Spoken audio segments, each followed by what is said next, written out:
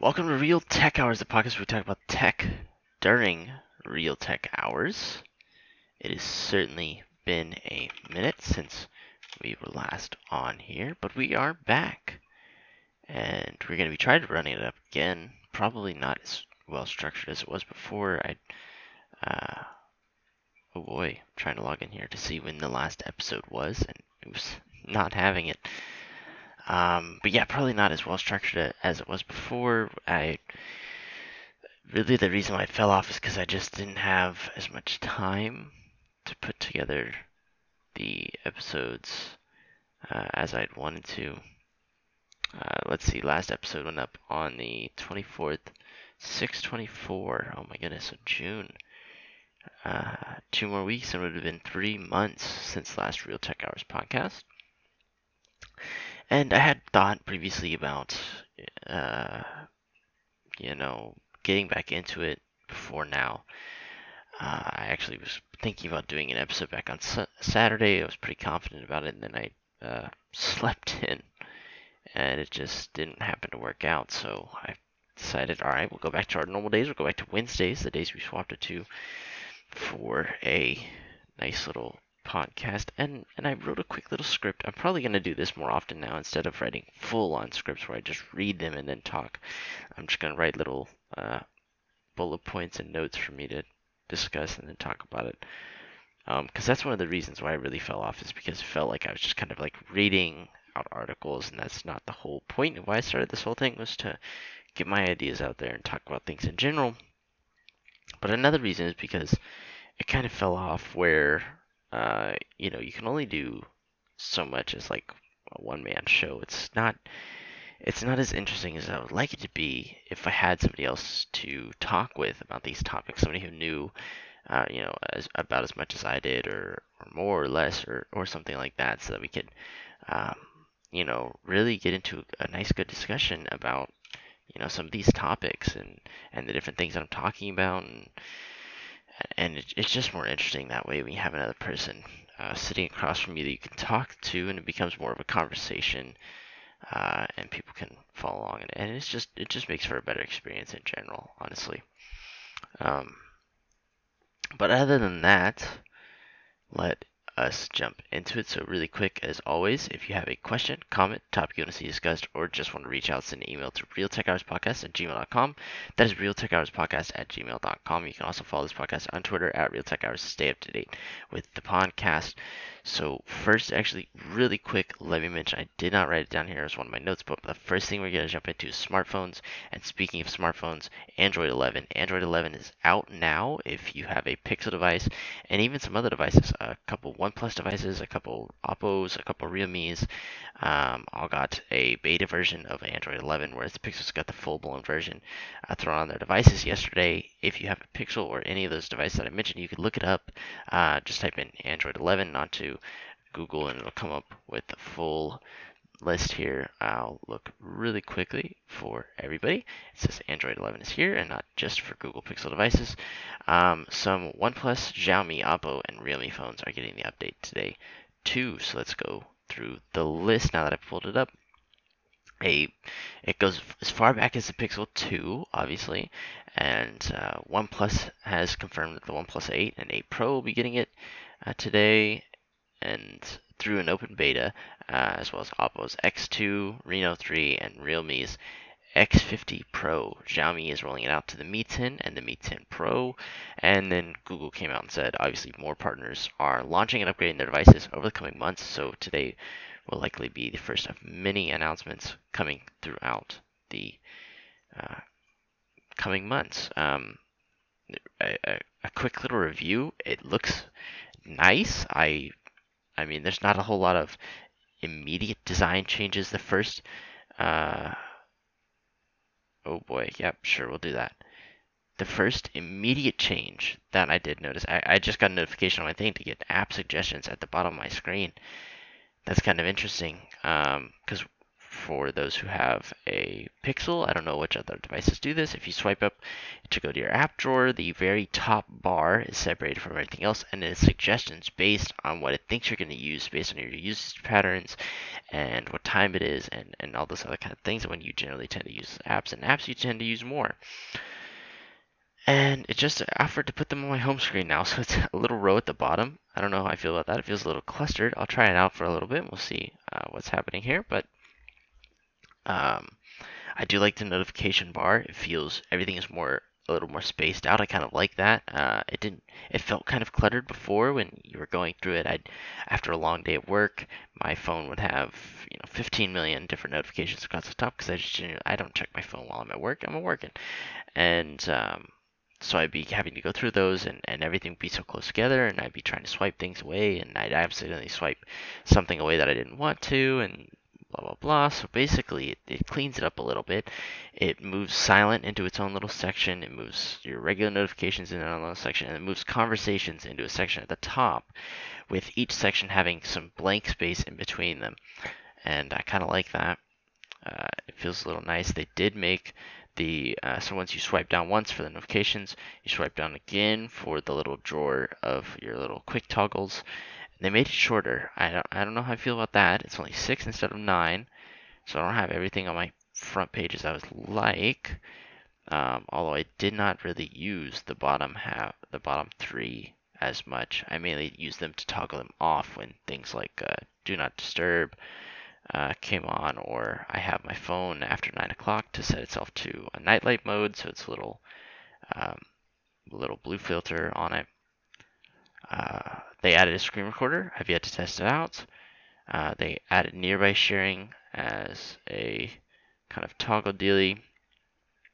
Yeah, so really, I just have to go through this and, give me some time. Maybe by next week, I can get you guys with a little review or some thoughts that I put together. But I just wanted to let you all know that it's out there and it's available for download. The main thing that everybody's talking about is the conversations other than in the notifications. Whenever you are using Google Messages now, you can have them in the Facebook Messenger style bubble interface, so where the little bubble is floating on your screen constantly, and it makes it easier to quick reply when you're inside other apps for multitasking. I liked that about Facebook Messenger. I hated everything else. So hopefully, this is something that works. Hopefully it's something that works. Actually, I liked a lot of things about Facebook Messenger. I just hated that it was from Facebook. But anyways, let's jump right into it. So first, talking about smartphones. We'll wait a moment with Android. We need to talk about this Microsoft Surface Duo. I absolutely love this thing. Such a beautiful device. Such a beautiful device. Ultra thin. It's got Windows and it's got Android, and it is $13.99, which is not too bad for a folding device, and it's got flagship specs, and it looks like a beast, and I really want it. I really want it, but the thing is I know I need to wait for the next device to come out because this device is using last year's specs. So what does that mean? Flagships that are coming out this year will have this year's flagship specs. The Surface Duo was finished last year, and it was announced early. If you guys remember that, we talked a lot about that, so that developers could get an early head start a year in advance of the launch for time to adjust how their applications function on a dual screen device such as the Surface Duo. And when they did that, they could not change the specs of the device because they had to send the developers the devices so that they could know how they work and all those other kinds of things to make the necessary modifications. So that means that it's stuck at the last year's production specs. That means we've got an older Snapdragon. That means we've got less RAM on the device. That means we have, it's last year's specs. I don't know how else to put it like that. And last year's specs at flagship price point is not, something I'm very interested in, especially considering that the 855 is not much of a tank. The Snapdragon 855 running 2 screens, I've heard they're not allowed to post actual, software reviews of it yet. They're only allowed to review the hardware, and that is because MKBHD mentioned it. Uh, I saw them review it on Unbox Therapy, but Marquez said, "Look, this thing's going to be slow. It's going to feel slow. It's got not a lot of RAM, and it's got an older processor. It's the first generation device. Wait for the second one. This next year's device is probably going to be an absolute beast, guaranteed. I mean, I there's very little doubt in my mind that I won't buy it. And yeah, it really is just such an interesting device. I mean, different millions of ways to use it. It looks nice. The only main issue is that the bezels on the screens on the inside are a little too big. They need to have bezels so you can hold the stupid thing. I don't think it needs to be bezel-less, but they're very big. They need to be smaller. Cut them back down, maybe half the size, maybe a third of the size of what they have them at now, and that'll be A1. It'll look beautiful. No cameras on the back. We don't need that crap. Keep the cam on the front. The back of the phone is clean. It's one side is blank, and the other side has the Windows logo on it. I do believe they're glass back. Not too sure on that. But definitely check this sucker out. It is very, very interesting device. One of my favorites of this year. Probably my favorite device this year, to be quite honest.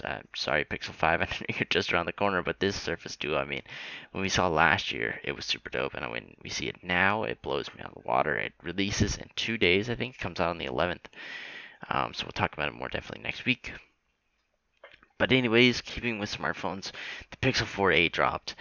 What an absolute beast. I mean, Google is, if they blow it out of the water with the 4a 5G in the Pixel 5, or if they're even just decent, I mean, if they're even just good phones, they don't even have to be great phones, they just have to be good phones, better than last year, better than the Pixel 4, I mean, a ballpark year. They're knocking it out of the ballpark.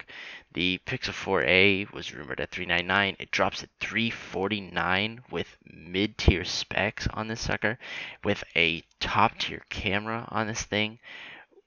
I mean, it really is the best budget device available right now on the market. There is no question about it. Like, it destroys the that little iPhone, whatever it is, SE2, right? I think is what it's called.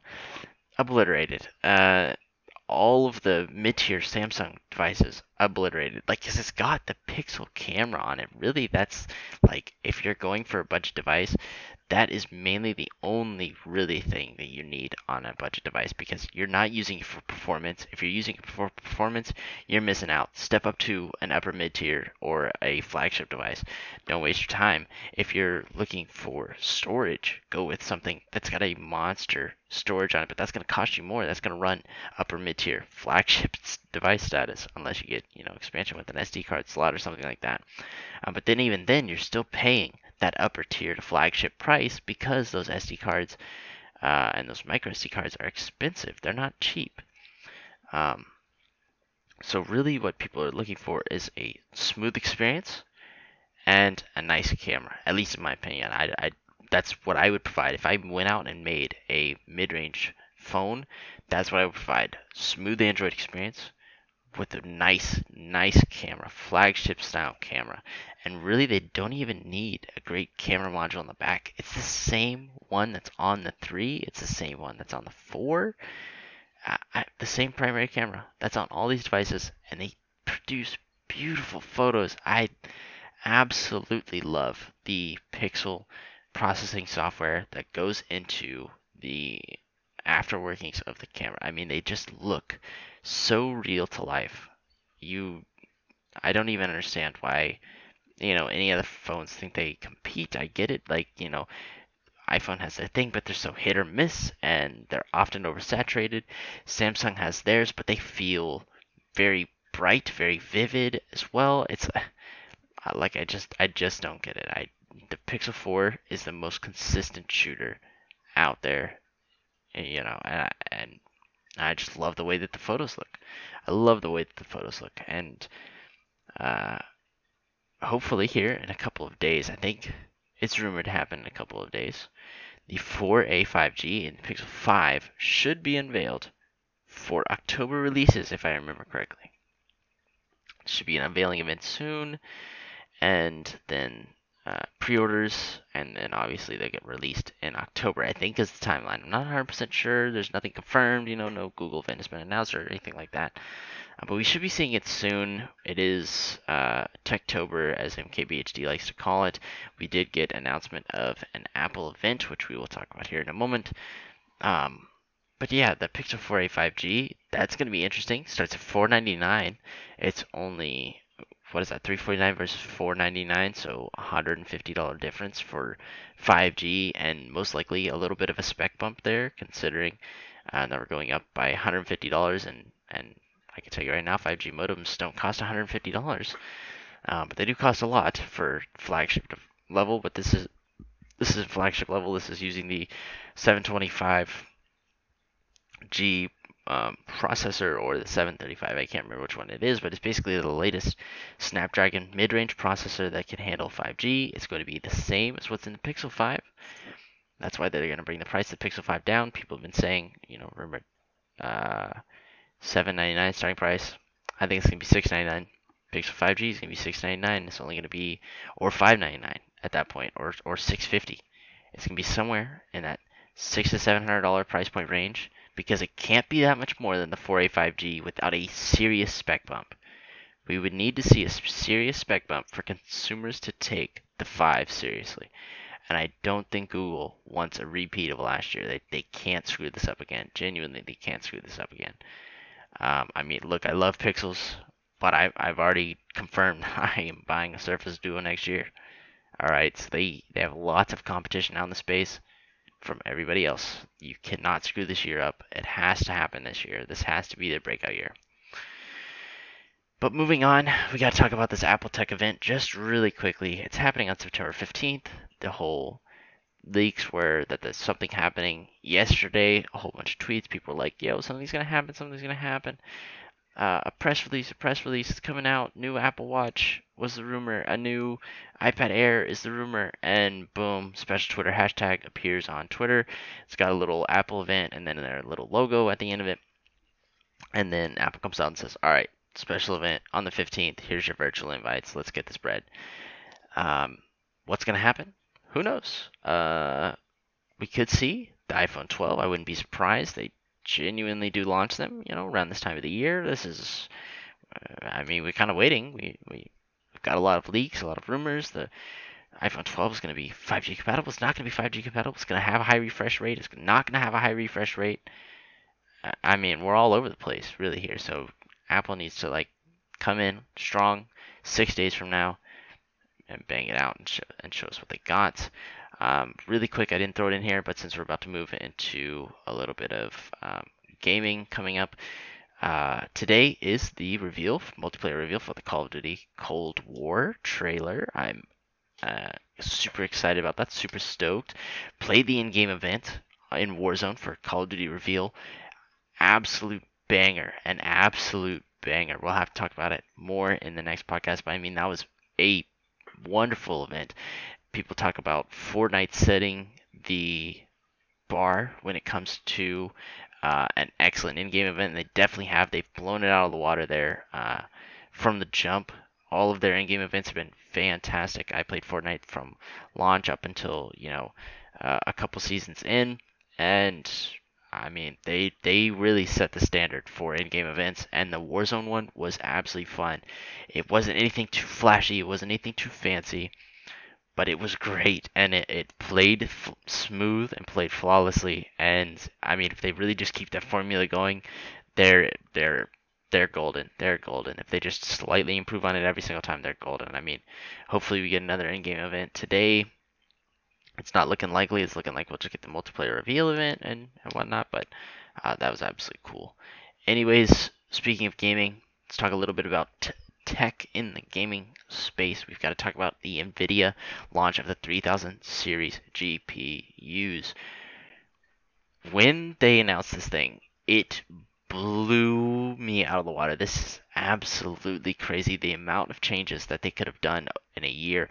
So back when the 2000 series launched and the RTX came out, it was clear that those devices were overpriced. And it later came out that that's that was the case, that they were overpriced on purpose because one, they were difficult to produce. We'll talk about that in a moment. And two, they just, really expected demand to be high enough that they could float this price and people would still buy enough of them.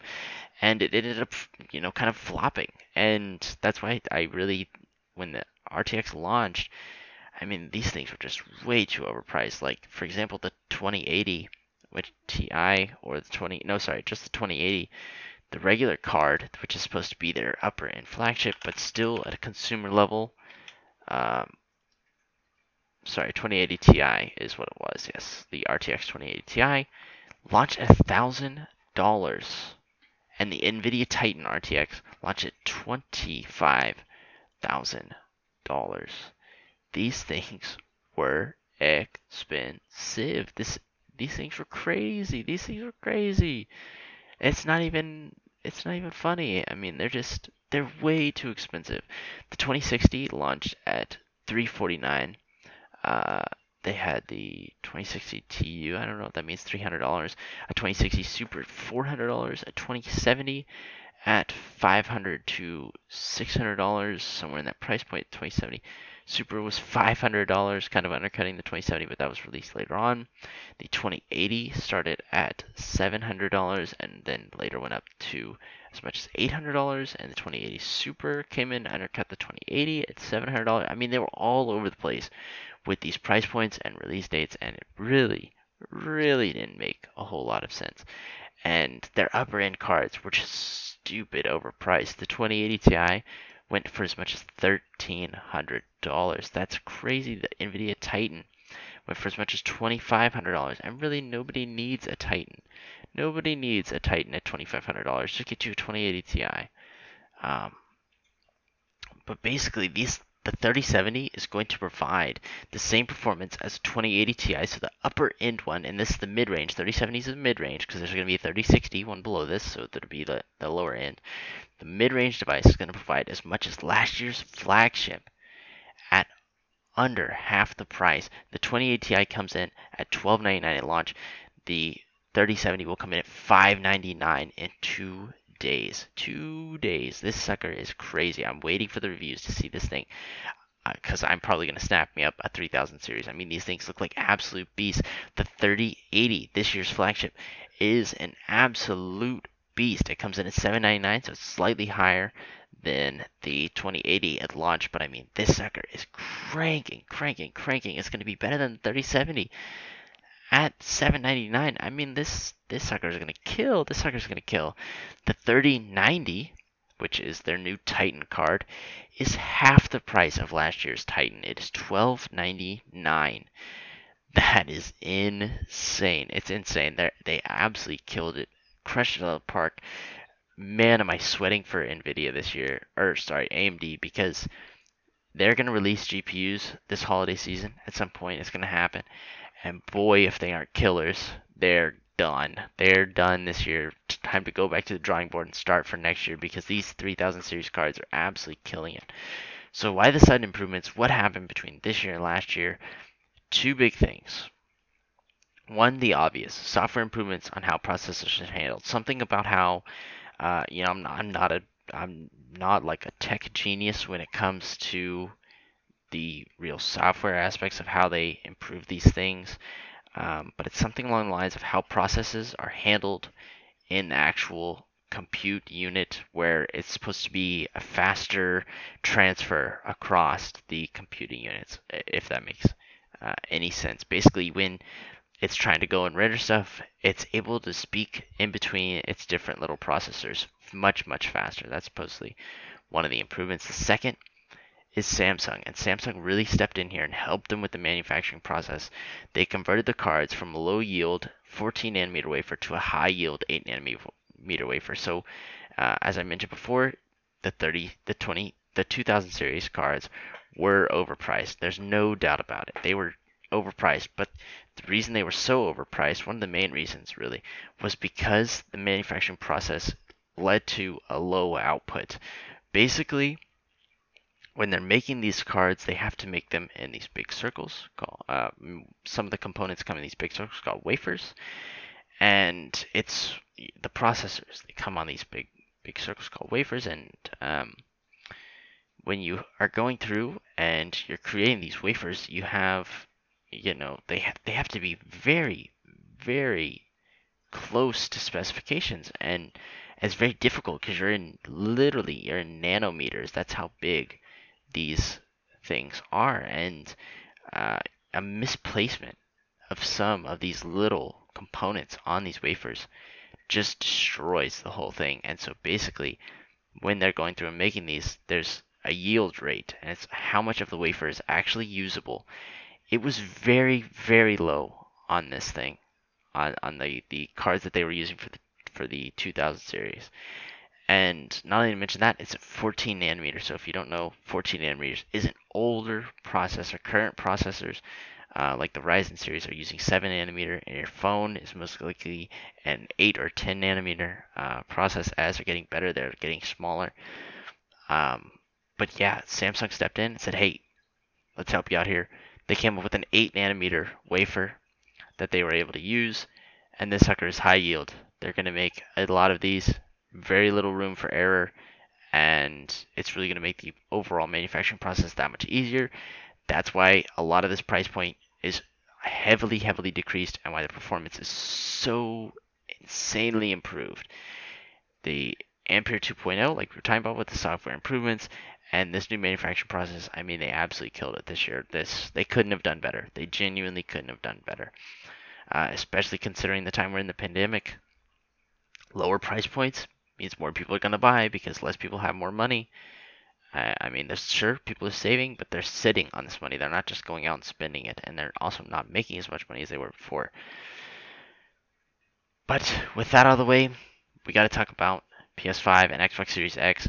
One of the main reasons, actually, over on Linus Tech Tips, they talked about this. Linus said, why are these NVIDIA cards priced so aggressively? It's not with the AMD, it's going to be these consoles, and these consoles are going to be insanely aggressively priced this year. It's not even funny. We've already seen one drop today. The Xbox Series X, is dropped yesterday. It's coming in. The Xbox Series S, not the X, the S is going to be the smaller little version. It's semi-unveiled. It looks kind of like a drive-through speaker. It's white. It looks like half the size of the X if you chopped it from the top to the bottom. Price $299. That's aggressive. That's really aggressive. Next gen gaming at $299. This is the smallest Xbox ever. They're claiming, obviously the device is going to be an all digital console. We'll talk about that in a moment. But it's going to be 1440p at up to 120 FPS. DirectX ray tracing, variable rate shading, variable rate refresh rate. I mean, these specs that they're rumoring at $299 is giving PC a run for its money. But $299, that's low. That's stupid low, you might be saying to yourself. Yes, it is. Here is what I think this sucker is going to be. I think this sucker is going to be a streaming machine. It's basically going to be a game streaming machine. You're going to have some kind of cloud service step in here and take over most of the processing. And this sucker is going to just deliver the video output to your screen. It's going to be similar to Stadia, similar to, Microsoft has their own thing with their Xbox Game Pass or something like it's called. It's not the same as their uh, Xbox Live. They have a game subscription service. That's what I think it's going to be. I think it's going to be something similar to that. A very small hard drive on the actual device, just enough for the system, and maybe a handful of games, tiny games. But really, most of the processing is not going to take place on this device. It's going to take place in the cloud. That is my guess at $299, unless they are seriously, seriously undercutting themselves here on profit. But I really don't see that as being reality. So now it's time for some real prediction hours. Since we're talking about consoles, we have to predict the other price points now that this come in. First, we have Xbox Series X, less prediction, more of a rumor. The fridge version, the big, tall, black obelisk. $5.99 is the rumored price point, according to Pringles. What? The chip? Pringles, the chip. They are doing a giveaway, and people looked into the giveaway, and they went and did the math. And whenever you're doing a giveaway, you have to list the rules and the expected value of the prize, and after doing some math, people came away with the expected value of the prize being $600 per console. You know, a high price point, but hey, look at the Series S. It's $300. It's half the price.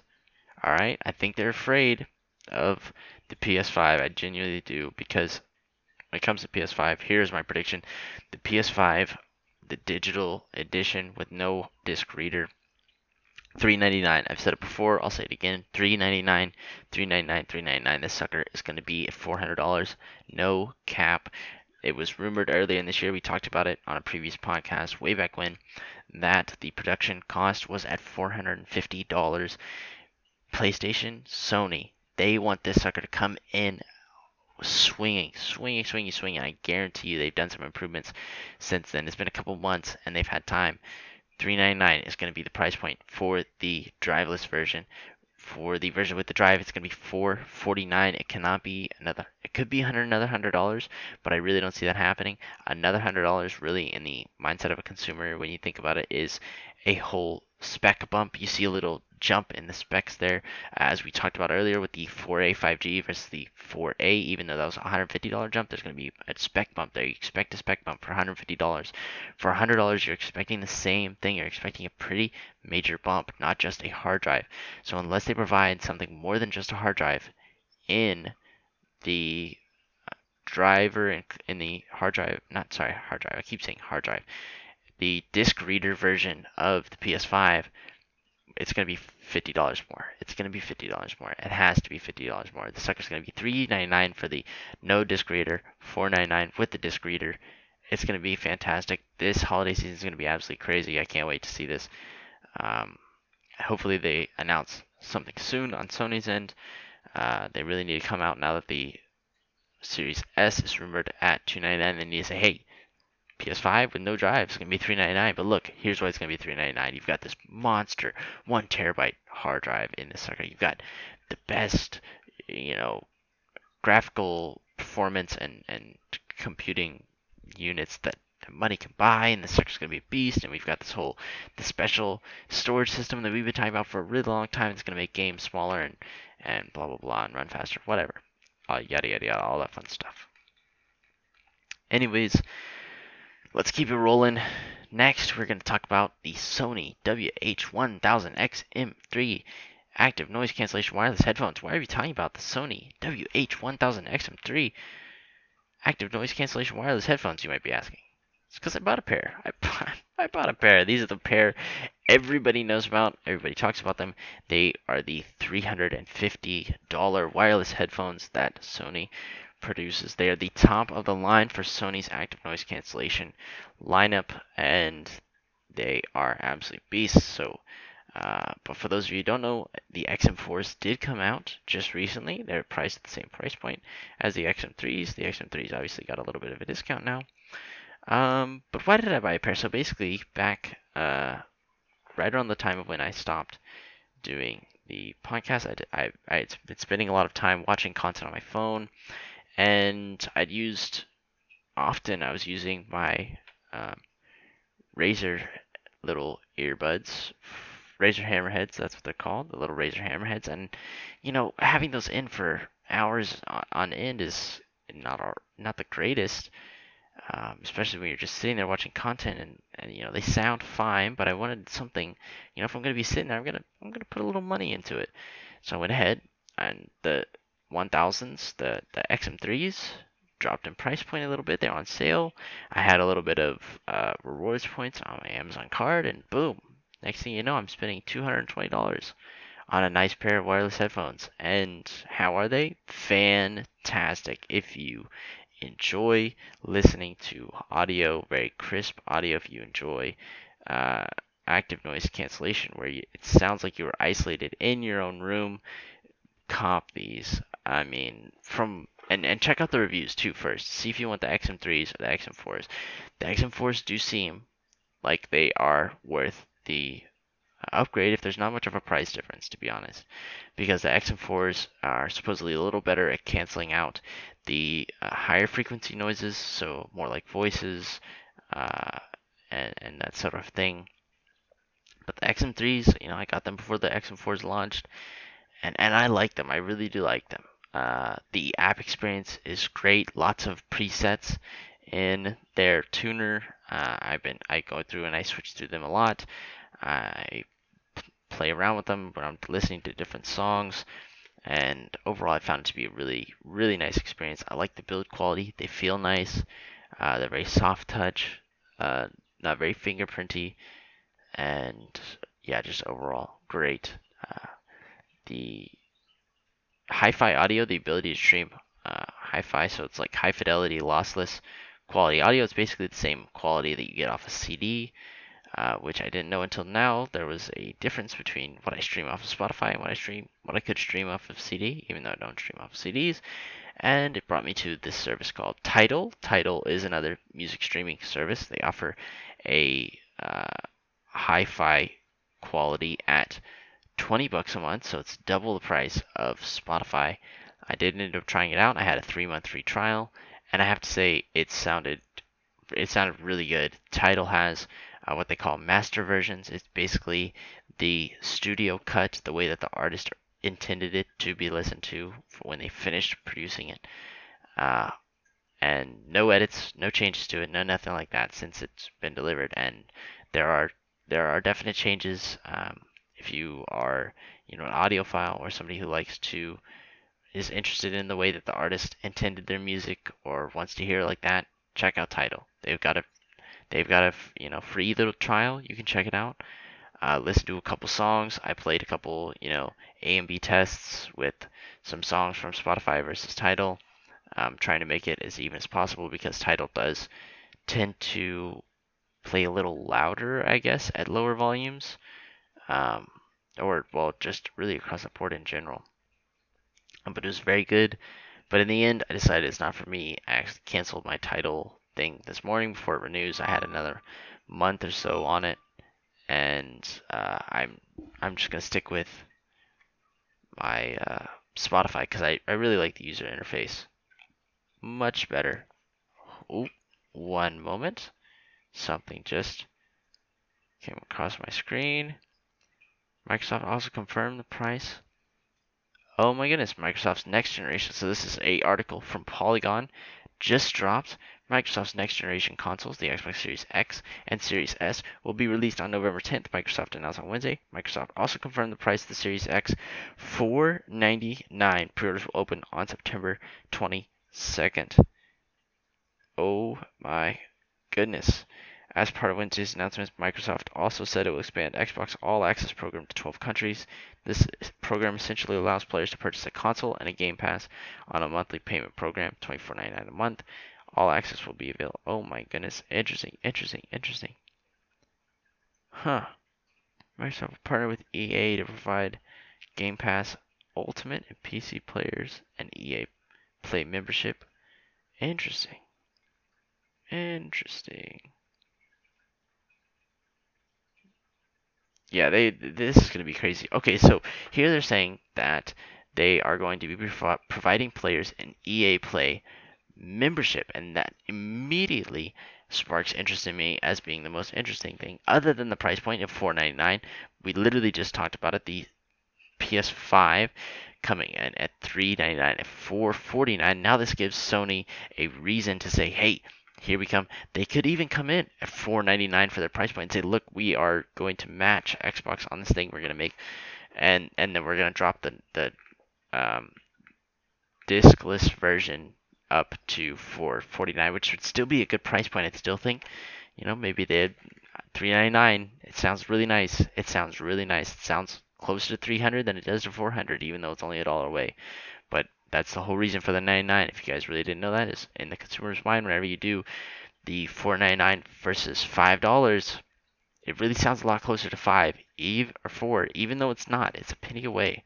It's a nice little marketing trick, a nice little psychology tactic, whatever you want to call it, but it works, and it just makes the price point sound nicer. And uh, I don't know. It'll be interesting to see Sony's response to this, but providing this EA Play access to people who have these consoles I think that's what the S is going to be, and that even further confirms it that they're going to say, hey, you're playing on the Xbox Series S?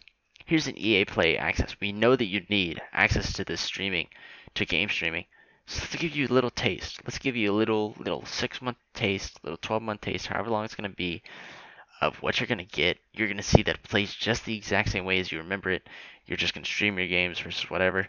That's why we have this $2.99 console. We want you to play, you know, we want you to play wherever you are. We want you to play at your home. You can take it with you to work because you won't need to lug around all these uh, games, and it won't be as heavy. It's half the size of the Series X, and I mean, it's gonna look just as good as the Series X, and that's really gonna be their pushing point for this Series S, and it only confirms it even more. Maybe we'll talk about this a little more next week. Hopefully something else comes out, and we get to see a little bit more of that. Right, the Game Pass Ultimate that they're also including, I see now, does include Xbox Live and Xbox Game Pass. So that's the game subscription service. Game subscription service. As we just literally talked about, the game subscription service, Xbox is going to offer a free trial. They are going to say, hey, stream games. It's going to look just as great. This basically confirms literally everything that I was just talking about. That's crazy. Anyways, we were talking about the Sony W1000 XM3s. I'll just finish it with this. Is it worth the price? Definitely yes, worth the price. You might want to wait a little bit though. Holidays are coming up. Discounts, Black Friday, Cyber Monday, Prime Day, all those other fun things. Christmas sales, Thanksgiving sales, all that fun stuff. Um, Finally, one really quick topic for today. We'll just kind of burn through it because I didn't realize I'd be running for 40 minutes here. Disney Plus and Mulan. So I did watch Mulan. I wasn't really, all that interested, but I watched it, and I have to say, a good movie, a really good movie, much better than I expected it to be. I expected it to be shoving some kind of narrative down my throat the entire time. I really hate that. I really just want to go and watch a movie, and it can tell a story, and it can give a message, and that's fine with me. But I don't want something shoved down my throat. And Mulan elegantly just displayed the exact same movie that they did when it was originally released in 1998, just minus, a couple characters, and they changed the storyline up a little bit. It was great. It was really, really good. If you haven't seen Mulan, I suggest go and watch it. It looks fantastic. It's a great movie. I really liked it. So, and then a little bit after it, we finished watching it, and my brother goes to me and he says, all right, you're the marketing guy here. What was the play? Why Mulan? Why on Disney Plus? What are they doing? And I thought to myself, boom, this is a fantastic question. And I already know the answer to this. It seems very clear after watching the movie that this is a test. This is Disney sticking their toe in the water and seeing that the water is nice and warm, about to full body cannonball into the pool of money that they are going to make. They have set themselves up here beautifully. They chose they could not have chosen a better movie to launch this off with. So what is happening here? This is the start of Disney launching all of their movies on Disney Plus for, a small fee, and consumers are going to pay for it. People have been willing to pay for it. It has been long talked about. They talked about it a long time ago, back towards the beginning of maybe the end of last year, the beginning of this year. I heard it first on Pivot. Kara Swisher was saying, "Look, I'd love for somebody like Disney, for somebody like Universal, to bring the movie theater experience to my home on launch day for a small fee, similar to maybe half the price of what you pay in movie tickets to go to see the movies, to have them stream it at your house. You got your own food and stuff there. You can watch the movie there at your house, and I don't have to deal with the hassle of going out to the movie theaters and buying all the concessions or whatever." And that is exactly what Disney delivered here. For $30, you could watch Mulan at home with Disney Plus, and people ate it.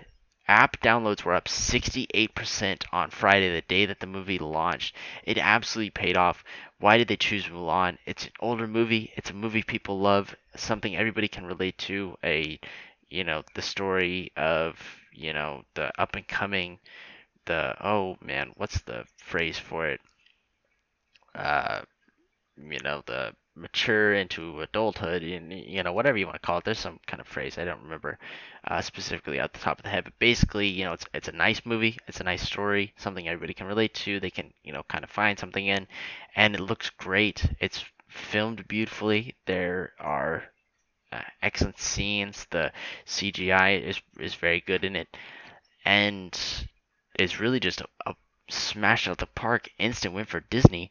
And so all they have to do is say, all right, let's launch on Disney Plus. Let's see how this happens. And boom, people love it. And now, whenever Disney launches something that's not so well known in the household, a name that they haven't heard before, people are going to say, oh, but remember how good Mulan was when it launched on Disney Plus? This is going to be just as good as that. Remember how good the movie experience was on the opening day. We got to sit at home and watch Mulan, and brand new live action movie. This one is going to be just as good, and that is the play here. Is you hit them with a known brand. You say, boom, here's Mulan, brand new take on it, fresh, looks beautiful. It's got good storyline. It's just as you remembered it. Maybe we're missing, a couple key characters, but it still feels just as good. And people say, hey, that was pretty good. And Disney goes, okay, now here's something a little new, something we haven't tested before. People are going to be like, but Mulan was great. This ought to be just as fine. And they will pay for it. They will pay for it. It's basically setting themselves up to launch whatever they want on Disney Plus, and people will eat it up. And clearly the Mulan thing paid off. As I mentioned, app downloads were up 68% on launch day. I can't wait to see when some numbers come out and Disney starts talking about how fantastic Mulan performed. I mean, shareholders are going to eat it up. The consumers are going to eat it up. This is a win-win-win. Everybody wins here with this one. People are saying, I'm not going to pay $30 for Mulan.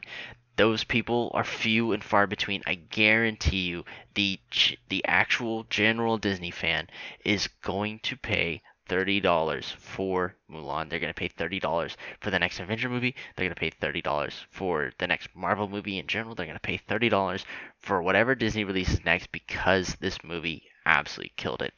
That was their whole play here. That was the whole strategy, was to introduce a new concept, streaming movies at home on the day that they launch versus in the theater, at a reasonable price point, $30, to eventually lead you on later and say, all right, now here's some movies you've never seen before. Here's some from some directors you've never heard of before. Here's some concepts you've never seen before in a movie. But look, Mulan was just as great, so go ahead and buy this. Boom, there it is, instant, foot in the door.